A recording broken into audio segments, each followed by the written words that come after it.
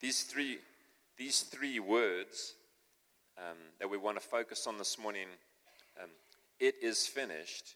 I said it's three words in one word because, and I'm not one of those people who are like, in the original, it actually means this. Like, you clowns who can't speak Hebrew and Greek won't be able to read what it means, I'm not like Mr. Hebrew and Mr. Greek. But the Greek word is one word. It's tetelestai. It is one word. It's a wonderful word. A mate of mine has got it tattooed on himself. It's quite a long thing to tattoo on yourself across your chest, but it's tetelestai. That's what Jesus cries out. It is finished. And depending on which gospel account you read, this is the last thing that Jesus says before he dies. That's what John says to us, that Jesus cries out, it is finished, and then bowing his head, he gives up his spirit. Other gospel writers have him saying other things before he says, he doesn't say it is finished. In the other gospels, it doesn't really matter. It happens right near the end. Jesus is on the cross. This is minutes, maybe seconds away from him dying. These are his last words. It is finished. What I want us to look at this morning is, what is finished?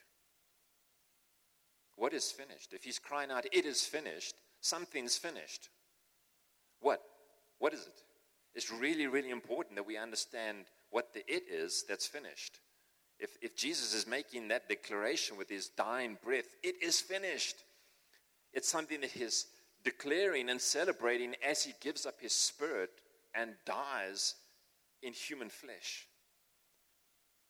There is a very long list of things that fall under the what is the it, and I'm not going to go through all of them. I want to point out a few of them to us this morning for our encouragement. Maybe the overall arching banner is the it that is finished, is that he came to, the reason for which he came is finished. The reason for which Jesus came into the world is done. As he stretches out his arms on that cross and gives up himself unto death, as he's dying, now it's finished. It's not that he just lived a good life. You hear some people say, I really like Jesus. I love what he taught. What a cool guy. If only the world was more like Jesus. What he taught was amazing. It would turn the world upside down if everyone just kind of lived like Jesus. Jesus did live a perfect life. What he taught will turn the world upside down. But Jesus is not a good person. He's not a moral teacher. He's not an encouraging example. Jesus says it's finished when he's dying. He comes to die, not just to live and to teach, and to model how to be the ultimate human being. He comes to do the will of his Father. This is not stuff I'm making up. This is what Jesus says. He says, I only do what my Father tells me to do. And his Father asks him and instructs him all the way to the cross. You remember in the Garden of Gethsemane, that wrestling of Jesus? You may not be familiar with it, but he's wrestling hours before this. And he's pleading with the Father, say, if there's another way for this to happen, can we do that? Is there another way? He knows there's no other way. And so he says, what does he say? Not my will, your will. Not my will. My will would be to find another way to do this. Because he knows what it entails, and we're going to look at it.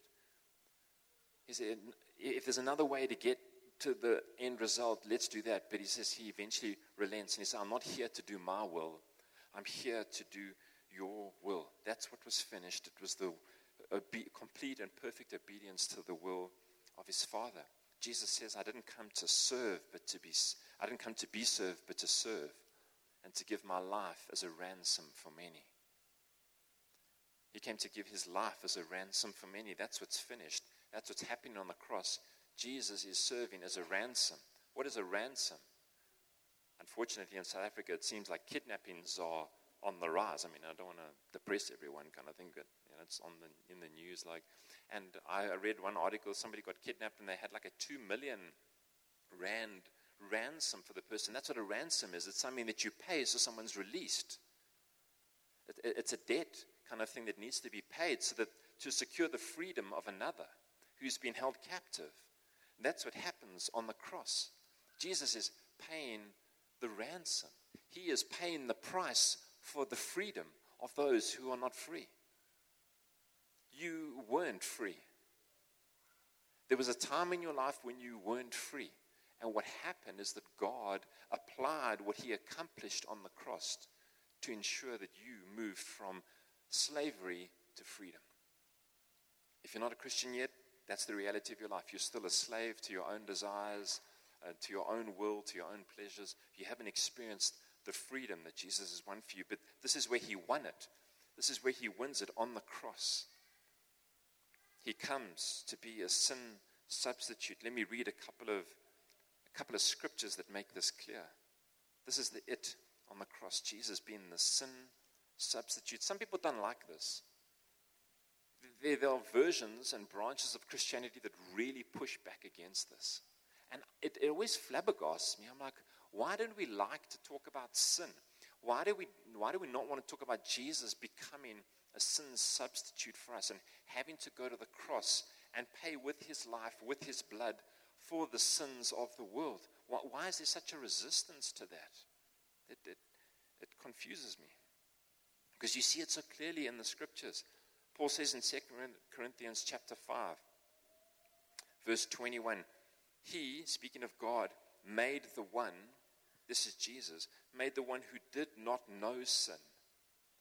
He did not know sin to be sin for us, so that in him we might become the righteousness of God. That is a verse that doesn't matter how many times you read it, should just cause you to be like, whoa. Don't want to skip past it. Don't want to just keep reading like, oh, yeah, I get that. This exchange that happens in the cross, that he took him who knew no sin, not some sin, not less sin than you, no sin, absolutely perfect. Jesus is absolutely perfect. And he makes him sin. He bears all the sin of the world on him so that what? So that we might become the righteousness of God in Christ. Christ switches places with us. The righteous becomes sin, so the sinful can become righteous. It's mind-bending stuff. When I ask you what's your standing, if you're a Christian this morning, what's your standing? What's the banner over your life? What's the description? Righteous or sinful? What would your answer be? It can only be one answer. It doesn't matter how you feel.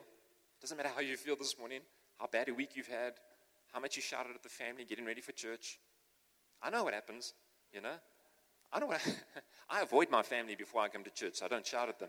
See, my kids at the back, you're not allowed to nod, don't say anything. You can walk home, you know. I know what happens. You may arrive here not feeling like a first-class Christian. The truth of the Bible is what? What is the descriptor? What is the loudest voice over your life?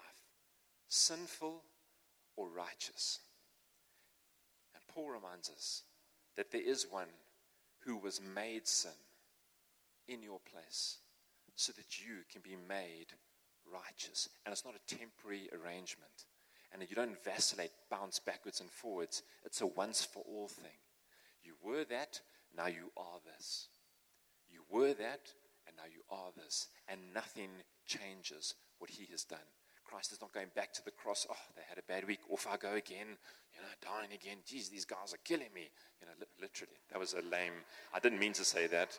I should rehearse these sermons more. He can't. The Bible makes it clear he can't die again. He can't die again. It's built into those words. It is finished. Finished. He's not going back again.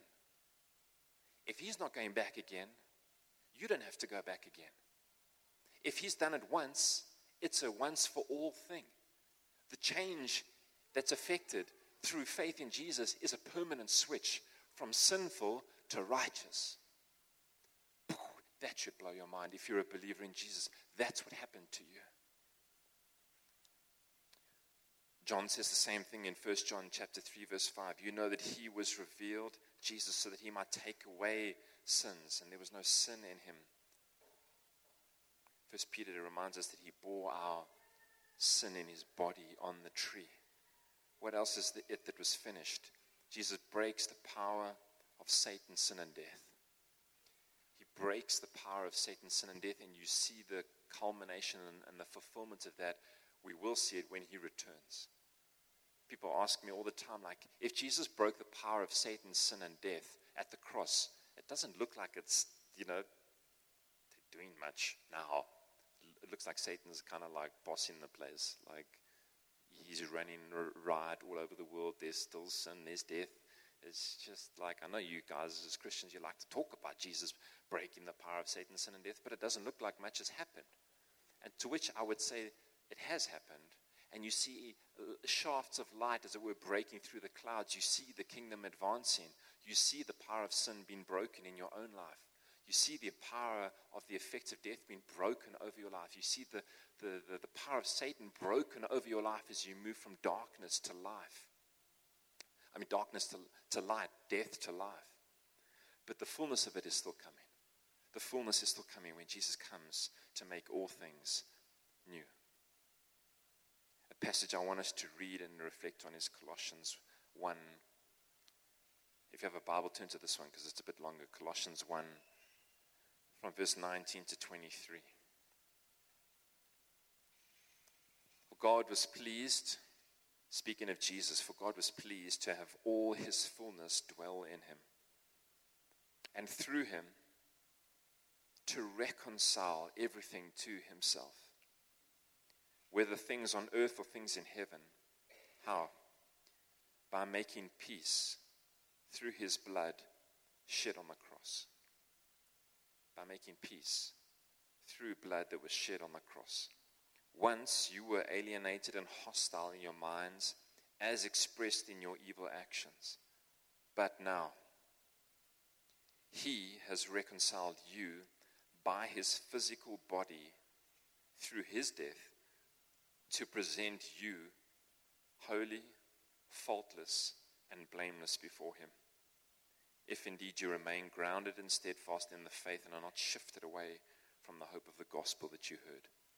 There is so much in there, but I want to highlight to you a couple of things. That in the cross, what is Jesus doing? He is making peace through blood shed on the cross. He's making peace. There is a peace that's been made between creation and the Creator, and it was accomplished through blood that was shed on the cross. Yeah, you were once alienated and hostile. You weren't always a Christian. You may not have, maybe you came to faith young in life, but there was a time where you were an alien to the things of God, and God brought you near. It says, but now he has reconciled you through the physical body through his death. And what has he done? This is amazing. He presents you holy, faultless, and blameless. Just when you think about your own life, you think about yourself. When I was talking about that righteous and full state, do you think those are words that describe you holy, faultless, and blameless? Some people think he's only going to present us at the end, holy, faultless, and blameless. He will as well. But it's not a status that kicks in then. It's a status that comes because of what Jesus accomplishes where? Through his physical body on the cross, through death. Right now, if you have placed your faith, as Paul says, if you've placed your faith in Jesus, this is the description of you. Holy, faultless, and blameless. It doesn't mean that you are without sin, because we feel that still. But this is positional stuff before God. There's a holy, faultless, and blamelessness over you because you are in Jesus. Not because you've leveled up and your life is perfectly clean, but because when God sees you, he looks at you through his perfect, holy, and blameless Son. Because you died with Jesus and you rose to life with him. And so now all of your life is in him if you are a believer in him. One more scripture and then Bible drills over. Hebrews chapter 10 from verse 11. Hebrews has got lots of Old Testament stuff, talks a lot about the Old Testament sacrificial system and the priests and all the stuff they got up to. Jumping in Hebrews chapter 10 from verse 11. Every priest stands day after day ministering and offering the same sacrifices time after time, which can never take away sins. But this man, Jesus, after offering one sacrifice for sins forever, sat down at the right hand of God. There were no chairs in the temple. There were no chairs because the priest never got to sit. because you didn't sit when there were still sacrifices to be made. There's always something to do. Always a sacrifice to be made. Always busy, busy, busy. Always, always, always. And here it says, but this man, after offering one sacrifice for sins forever, he sat down at the right hand of God. Now he can sit. It's all done. It's finished. No more need to walk around. No more need for priests. No more need for sacrifices. Verse 13, he's now waiting until his enemies are made his footstool. Verse 14, for by one offering he has perfected forever those who are sanctified. This is a verse that I have struggled throughout my Christian walk to get my head around. For by one offering he has made perfect forever those who are being sanctified. This is the truth of your life if you're a believer in Jesus. He has made you perfect forever. And he is sanctifying you. Your standing is what? Perfect forever. You can't add to that. When Jesus said, it is finished, that's what he meant. And you are being sanctified. All the stuff is getting burnt away. You're getting shaped, transformed more and more, week by week, year by year, to look more and more like Jesus. And it's a work that God's going to continue until he either comes back or he calls for you. But the struggle of that reality can sometimes cloud the truth that we have been perfected forever. We've been perfected forever. There is a weight, as it were, that's been lifted off you and put on Christ. Some of you, you're striving for perfection. You feel your imperfection. You feel your imperfection. You live with the head down in the sanctifying things. You feel like, I'm not making any progress here. And the reality is that these two things work together. You've been made perfect forever, not because of yourself, but because another died in your place. And you work out that, you live that experience out by being sanctified in this life. It gets applied to your life now. Your eternal status has been perfected forever. It is amazing. What did Jesus not say on the cross? He said, it is finished. What could he have said? I am finished. Oof, that was rough. He couldn't say that because he wasn't. He wasn't finished. It was finished. He wasn't finished. Jesus knew exactly what was happening. That's why he predicted again and again, I'm coming back. Put me in the ground. 3 days later, you're going to see me again. Put me in the ground. 3 days later, you're going to tear this down. I'm going to raise it again in 3 days. He knew he wasn't finished. It was finished. He wasn't finished. He didn't say, you were finished. You're all finished. He's not hurling curses. What is he doing from the cross? What is he doing? He's praying. He's praying for those who are murdering him. Because his battle is what? Against who? His battle is not against those he's dying for. His battle is against principalities and powers, against Satan, sin, and death, not against you. He comes to save. He comes to save. It's not that you are finished, it's it is finished. He doesn't cry, it's almost finished.